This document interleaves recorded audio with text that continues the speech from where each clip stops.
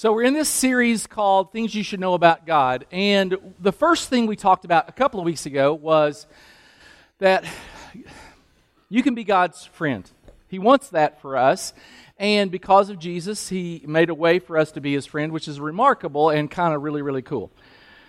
Last week we talked about the fact that we can be honest with Him. Because He's our friend, we can be honest with Him. And this week we're going to talk about the fact that we can make God happy. And so we're really going to kind of talk about that. This is March Madness. We love March Madness. As a Kentucky fan, we're kind of sad this year because we didn't make the tournament. But man, one of the greatest joys of my life is family. I just love my family, and all my girls fill out a bracket. I mean, how many of y'all did brackets this year? Oh, this is sad. Oh, Andrew, who do you have winning it? Really? That's really going out on a limb. Way to go. Good, Andrew. That's nice.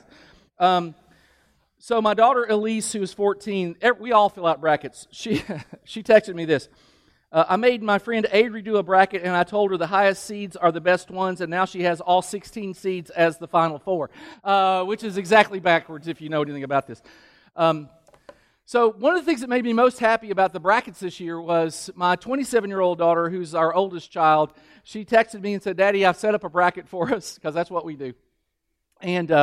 And she said, "I'm going to invite Mana, who is my mother, who's 87, and she filled out a bracket. And by the way, I'm leading our family bracket. I'm killing those women. But my mother's second. She's really good because in 87 years she's figured some stuff out." Let me read this story to you. Speaking of older ladies, and this just kind of makes me giggle. This was forwarded to a teacher at a junior high school. Evidently, this junior high had gone to a kind of an old folks' home and did a program for him and had given away a prize. And so this is what the prize winner writes. Her name is Agnes, by the way. Agnes writes, "Dear Keene Junior High, God bless you for the beautiful radio I won at your recent senior citizen luncheon. I'm 84 years old and live here at Springer Home for the Aged. All of my family has passed away, and I'm all alone now, and it's nice to know that someone is thinking of me. God bless you for your kindness to an old forgotten lady." It's very sweet. "My roommate is 95 and has always had her own radio, but before I received one, she would never let me listen to hers, even when she was napping.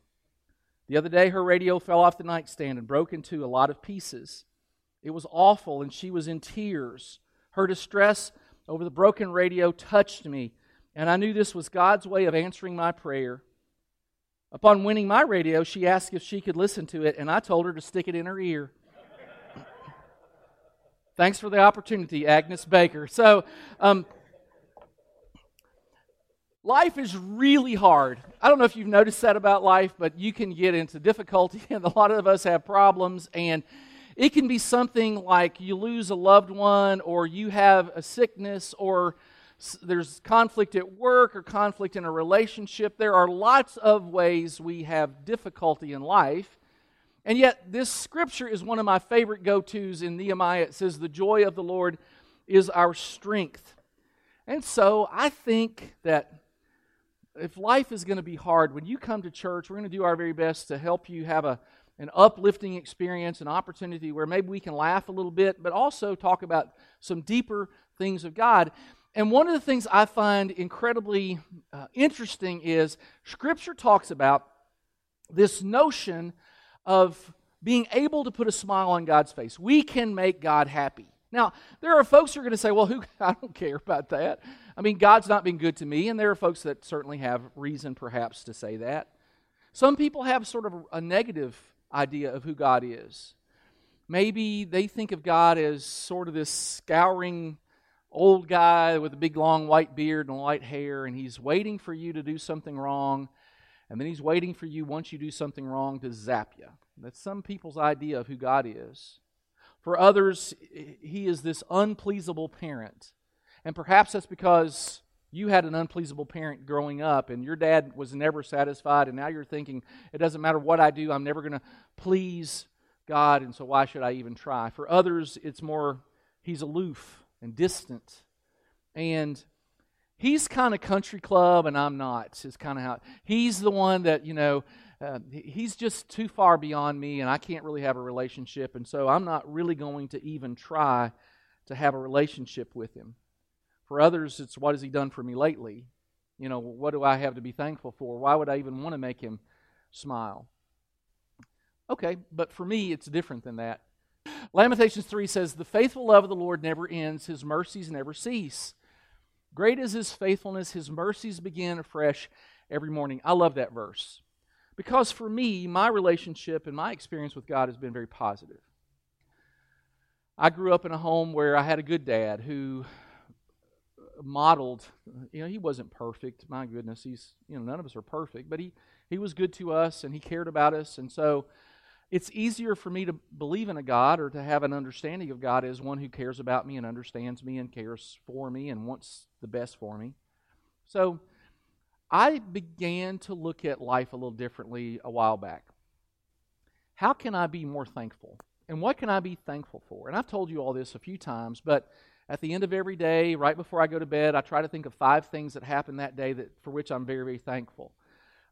This year, one of those was Duke didn't make it into the tournament. Very, very thankful for that. North Carolina got beat first round. Wes, very thankful. So there are things we can be thankful for.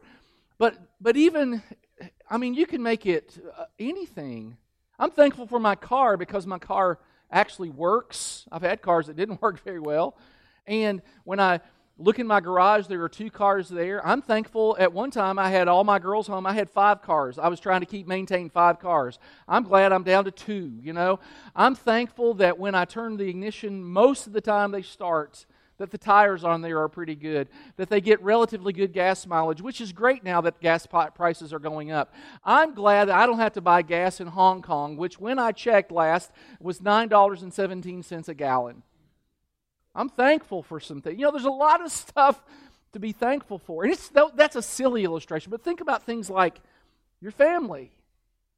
I'm thankful for them and for faith and for our church and for health.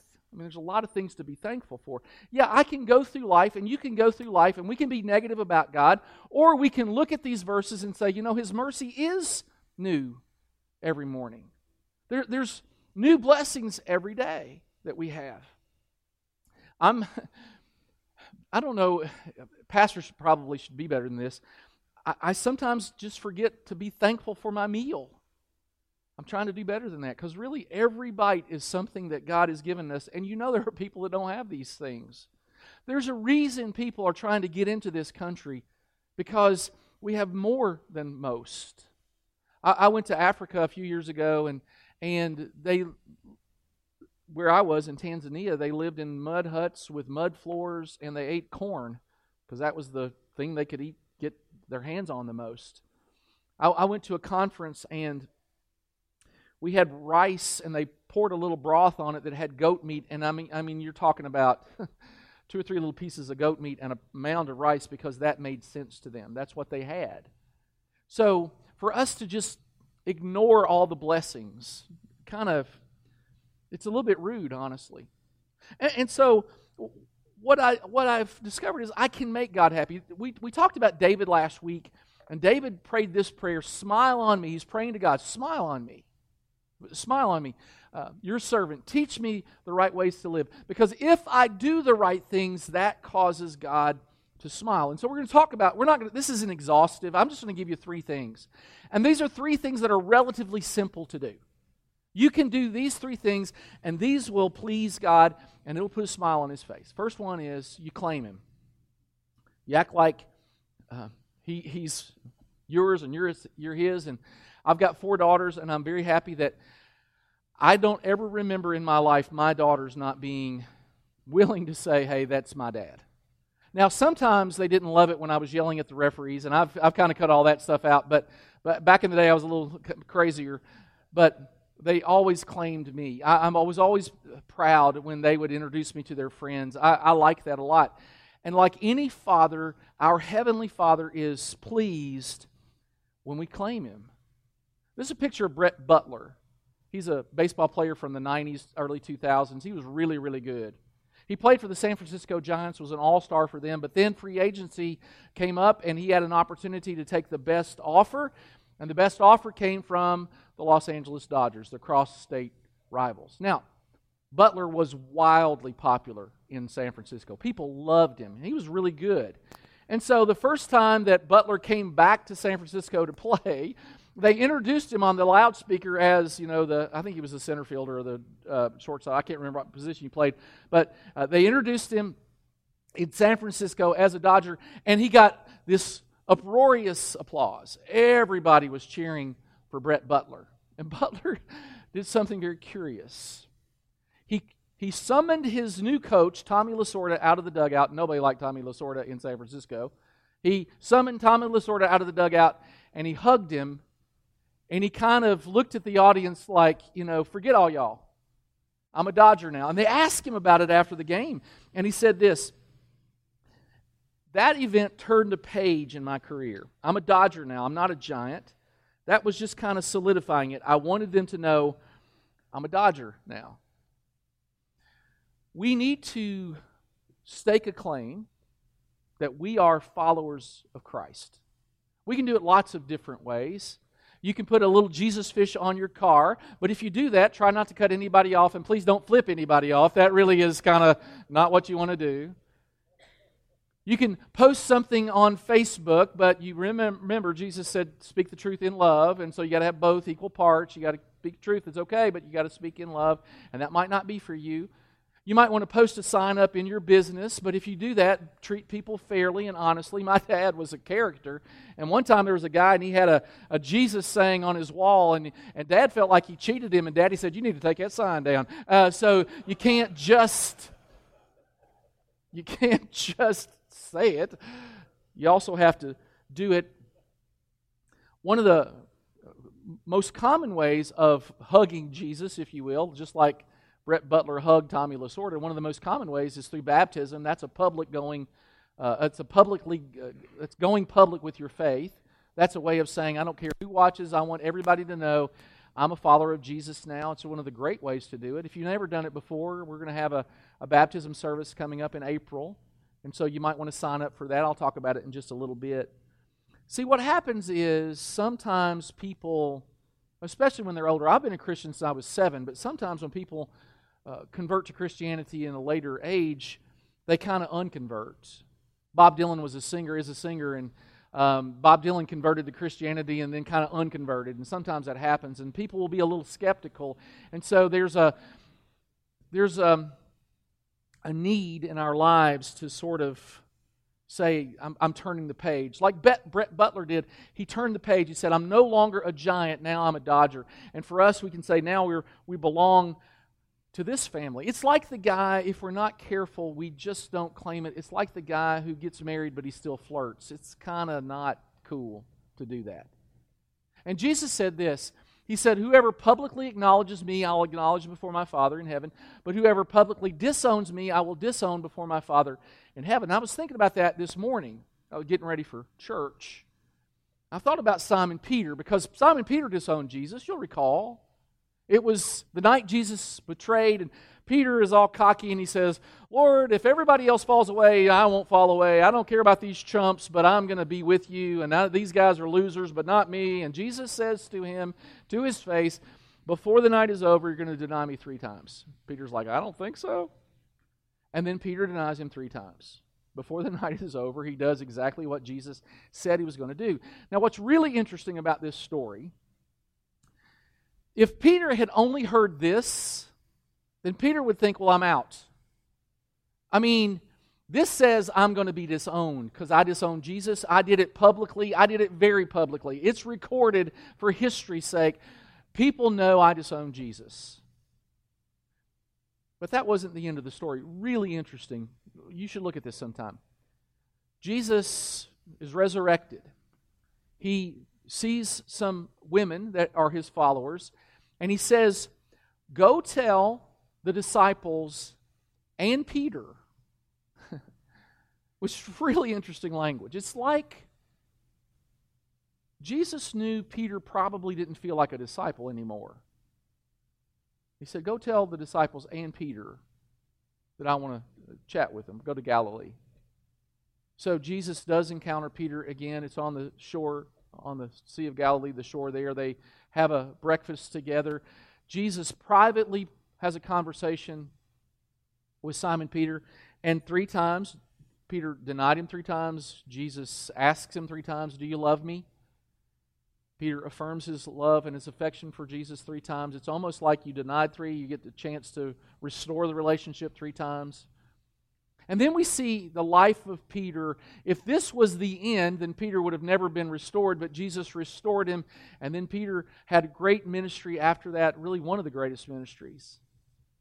Peter was willing to be beaten for Jesus. He was willing to die for Jesus. In fact, history tells us that Peter refused to be crucified like Jesus was on a cross like this, and so he requested that when he was crucified, that they turn the cross upside down. He was crucified upside down. We make mistakes in life. They're not final. We sin in life. That's not final either. And so when I say, hey, we claim Him, we're living in a society that's ever becoming more and more secular. It's going to be harder and harder to claim Jesus as yours. And perhaps it's going to be more difficult in the future for you. Understand something. Jesus is worth claiming. Our Heavenly Father is worth it. Jesus put it this way. He said to His disciples, whoever wants me to be my disciple must deny themselves, take up their cross, and follow me. For whoever wants to save their life will lose it. Whoever loses their life for me will find it. What good will it be for someone to gain the whole world yet forfeit their soul? Or what can anyone give in exchange for their soul? Fear is a powerful motivator. We have the fear of missing out, the fear of perhaps rejection. I heard about a guy, he was delayed at the airport. His flight was delayed, and so he didn't have anything to do. If you've ever been in a delayed situation, then you know there's not a lot to do in an airport. So he was walking around, and he happened to notice there was a flight insurance machine, and he kind of read the details, and basically it's an insurance policy that if your plane goes down and you don't survive, then your family gets quite a benefit. It's really cheap, and it's quite a benefit. You get a lot of return on that little investment. Now, the reason the insurance companies do that is because it's very, very unlikely that anything's going to happen to your airplane, but if it does, then the people that have bought that have this insurance policy. So he thought about it for a minute, and he said, well, this makes a lot of sense to me. I think I'm going to do that. So he bought an insurance policy, and then he went to have lunch. He had lunch at the Chinese restaurant, and he got a fortune cookie, and the fortune cookie said, your recent investment will pay high dividends. Now, he had a lot of fear in his life. We can be fearful in life. It just happens. Sometimes we get afraid of things. But understand something. There are people who criticize Christianity. There have been and there will be. You find it in Scripture, you find it after Scripture, you find it currently. There was a guy named Ted Turner who was the fellow who, TNT and all those kind of things. When he was younger, he said that Christianity was for the weak. That was the expression he used. Karl Marx one time said that Christianity is the opiate of the people. I'm weak. I'm broken. I'm lost. If Christianity is for the weak, then I need Christianity. I needed Christ because I can't save myself. If that's the definition of weakness, and for me that is, then I needed Jesus. Is it an opiate? An opiate is something that kind of salves your pain. Well, here's what I know about Jesus. He calms my nerves, and He comforts my heart, and He does give me peace. In fact, He promised it. There are people who talk down about Christianity. Understand that. That's okay. You be proud of who you are, because our Heavenly Father is worth being proud of. In Romans 1:16 it says, I'm not ashamed of the gospel. I'm just not. So we make our Heavenly Father proud when we claim Him. We make our Heavenly Father proud when we respect and we trust Him. Look at this text. The Lord is pleased with those who respect Him and with those who trust Him. The Bible gives us direction. Hey, these are the things I want you to do. God says, this is the stuff I want you to do. And sometimes we hear differing opinions and that kind of thing, but we have to understand God gives us instruction for a couple of reasons. It's to protect us, It's to provide for us. He wants to protect us from harm. He wants to provide a full and meaningful life. And so when God says it, we need to do it whether we understand it or not. In Proverbs it says, trust the Lord with all your heart. And you'll talk to people and they'll say, the problem with trusting God with all my heart is I might get hurt. And it's true in some instances, not when you trust God. But you ask somebody that's been divorced, hey, did you trust your spouse with all your heart? And they'll say yes, and it didn't work out for me. You ask somebody that was in a business venture with a partner who embezzled the funds or ran off with some of the money, and they trusted and it didn't work out. You ask some parent with a child that they trusted, and that child did things perhaps they didn't want them to do. Truth of the matter is, people will let you down. It just happens. I've let people down, and I've had people let me down. But God doesn't let us down. It doesn't say trust in people with all your heart. It says trust in the Lord with all your heart. And sometimes God tells us difficult things to do. Understanding can wait because obedience has to be done now. Look, I have 4 daughters. They were younger, much younger at one time, obviously, and so we would tell them things to do. And I don't know if your kids are like this, but my kids didn't always want to do what I asked them to do. Anybody else? Or is that just me? It could just be pastors' kids. I know they have a bad reputation. Anyway, I would tell them to do things, and sometimes I would just say, all right, every parent's going to know the answer. They'll say, why do I need to do that? And every parent's answer is because I said so. Because I've got more knowledge. I've got a vaster, is that a word? A more vast experience. I've lived longer. I know more. I needed to do this. When my girls would cross the street, I would say, you got to look both ways. You got to make sure cars aren't coming. I didn't care if they agreed or understood that command. Didn't matter to me if they agreed with it or understood it. I told them that because it was best for them to do that. And God tells us what's best for us. See, when I obey, that unlocks understanding. Eventually I go, oh, that makes sense to me. When I was a kid, my daddy would say, son, you need to wear a t-shirt. And I'm like, oh my goodness, you're so old. And I thought, what a dumb thing, Dad, to wear a t-shirt. You'll notice, because when you're standing in the wind, you want to know what you want to do. You got to layer. And my daddy worked outside all of his life. He was a farmer and a truck driver, and he knew what it was like to be in the elements, and that's why he told me that. He had more knowledge and he had more experience. And I eventually understood it. God has more knowledge and experience. And as it relates to God, obedience is an act of worship. When God tells us to do things, we should do them.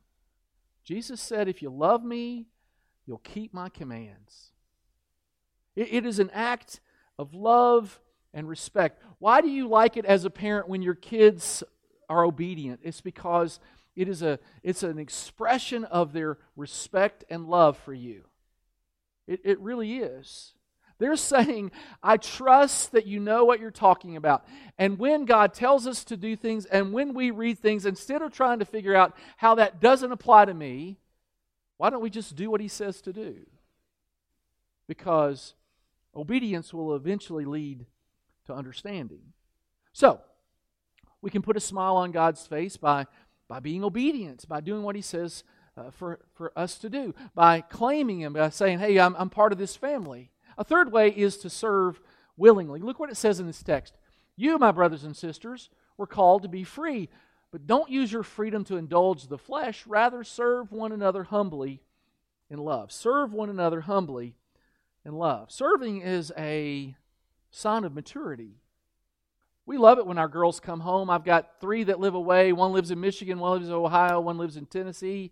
And at Christmas they come in, and other times they'll come in. And what we love about when our girls are around is when they ask, hey, can we help clean the dishes? Or can we help pick up the table? Or can we help straighten some things out? When they were here this last time, we were working on a house project, and I had a couple of my kids say, hey, can we help you with that project? We love that kind of thing. It makes us proud because it's like, okay, they're offering to help without being asked. It is a sign of maturity. And what happens in our lives if we're not careful is we begin to live just for ourselves. And that's just not the best way to live. My dad, I loved my dad, man. He was awesome. And my dad and I worked together at a muffler shop for 5 years. He retired from truck driving, and then he thought it was something he could do would be start a muffler shop. And so he and I did a muffler shop together.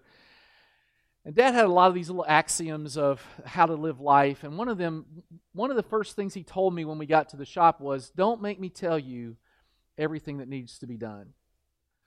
You look to see what happens to be needed, and you do that.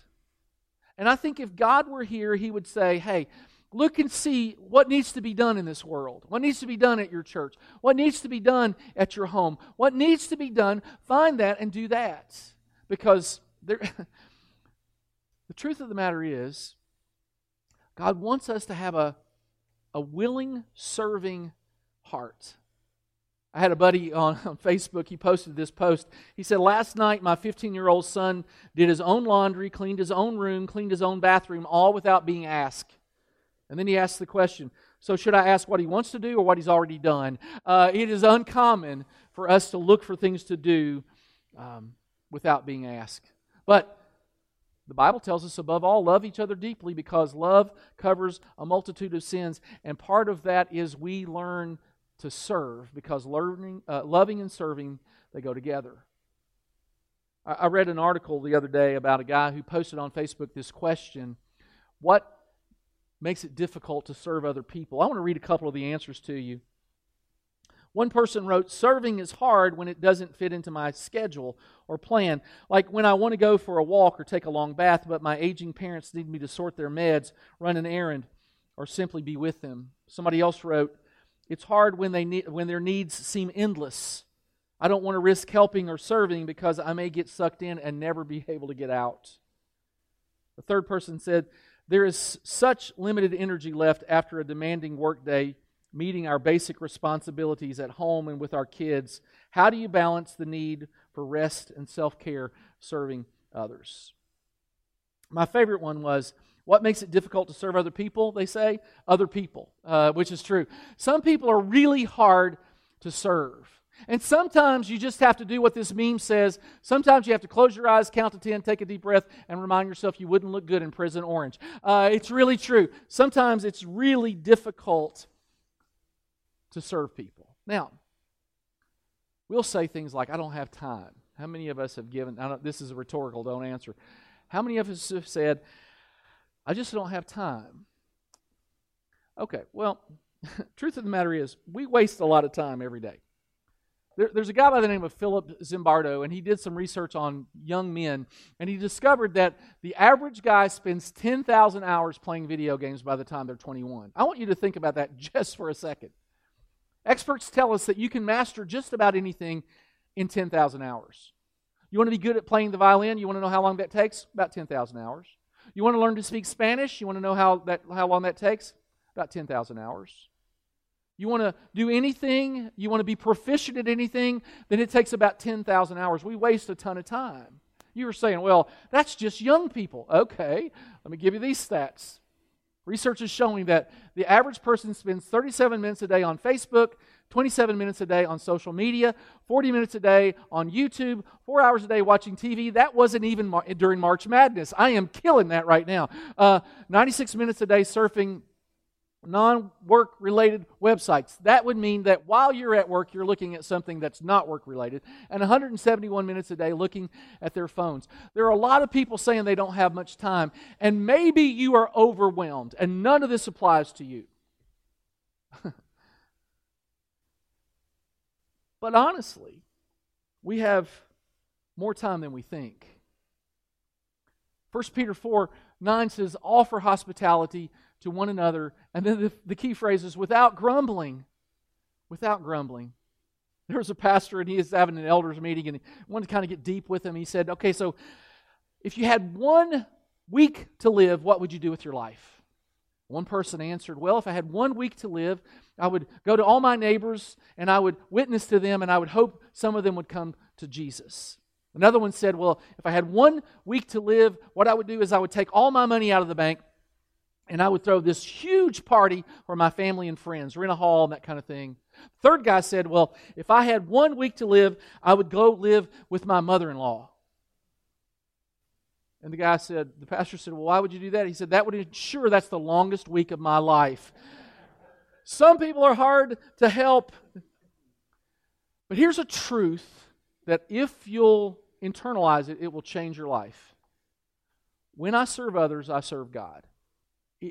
Jesus said, if you offer a cup of cold water in my name, it is as if you're doing it for me. I don't know if I've told you all this story or not, but when we have people come and deliver packages at FedEx or UPS or whoever comes to our house to deliver a package, if we're home, I'll say, hey, do you want a drink? You want a cup of coffee, or I have water? Usually they don't want coffee or water, but I'll say I have Gatorade. Like, oh yeah, I like it. They all like Gatorade. And then we have at my house LaCroix. Does anybody know what that is? That's fizzy water that doesn't taste. It tastes horrible. It's horrible fizzy water that has some modicum of taste to it, but it ain't sweet, so therefore it ain't for me. Anyway, we have LaCroix because Elise likes LaCroix. And so this guy came up and I said, hey man, you want something to drink? Oh, not really. I have water, I have Gatorade, I have LaCroix. LaCroix? It's like, are you French, dude? It's like, nobody's ever offered me a LaCroix. It's like, well, today's your lucky day, buddy. When we do things for people, look at what it says. Look. We're God's workmanship in Christ Jesus to do what? What are the two words? To do what? Good works. You look for opportunities to do good works. They're everywhere. They're all around. You can find them if you look for them. Like my daddy said, don't make me tell you everything that needs to be done. I think if God were here today, He would say, there's a lot of stuff that needs to be done. You find it. And you do it. It doesn't have to be in the church. It could be out in the world. It could be at your home. It doesn't matter. Find something that needs to be done. You were created for that. That's why you're here. I want to end with a little story. This is an artist's rendering of the Pioneer 10 spacecraft. Pioneer 10 was launched in 1973, before some of you were even born. It was the ambition of the Pioneer 10 was to go to Jupiter. Nothing had ever gone that far out into space before. And to beam back, the information they wanted was about the planet's moons, to beam data back to the Earth about its magnetic field, its radiation belts, and its atmosphere.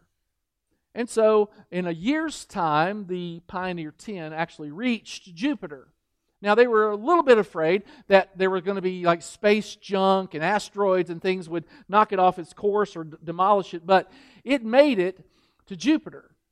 And then the gravitational pull, it pushed it further into space faster than it had arrived. Really kind of interesting.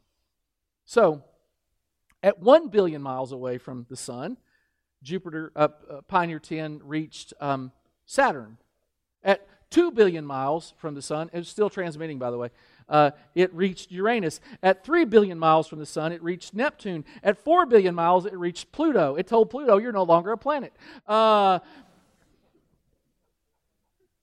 25 years into this project, it was 6 billion miles from the Sun. It's really amazing. The most amazing thing is the transmission back to the Earth was with a 9-volt battery. It must have been an Energizer. And by the way, can we send this to Energizer? Because they ought to give me something. Because I am really plugging them today. A 9-volt battery is all it had in it. It worked until January the 3rd, 2003. 30 years later, finally stopped transmitting. It did more than it was scheduled or thought possible. The truth of the matter is, so can you. if we'll just submit to God, if we'll do these things, if we'll claim Him, if we'll do the things He called us to do, obey Him, if we'll do these things, we'll work, find opportunities, just do a few little things, we can end up being and accomplishing far more than we ever thought possible. I want to end with this verse because this is such a cool verse. The Lord looks down from heaven on all mankind to see if there are any who are wise. He's looking for any who want to please Him. So the question is that you? Now, again, I haven't been exhaustive in the things that you do to please Him, but the things that we've talked about, they're pretty simple. You claim Him, you obey Him, you find something to do. We can all do that. We can all claim Him, we can all obey Him, we can all find something to do. Obedience to God is possible, and obedience to God makes Him happy. Why would we not want to do that? Let's pray. Father, we thank You for Your word today and how amazing it is that You choose to use us. And I'm thankful that we can put a smile on Your face because that's really cool. I pray, Lord, that You would guide us this week to claim, to obey, and then to serve. Help us to do those things today, this week, in our lives, every day. In Jesus' name we pray.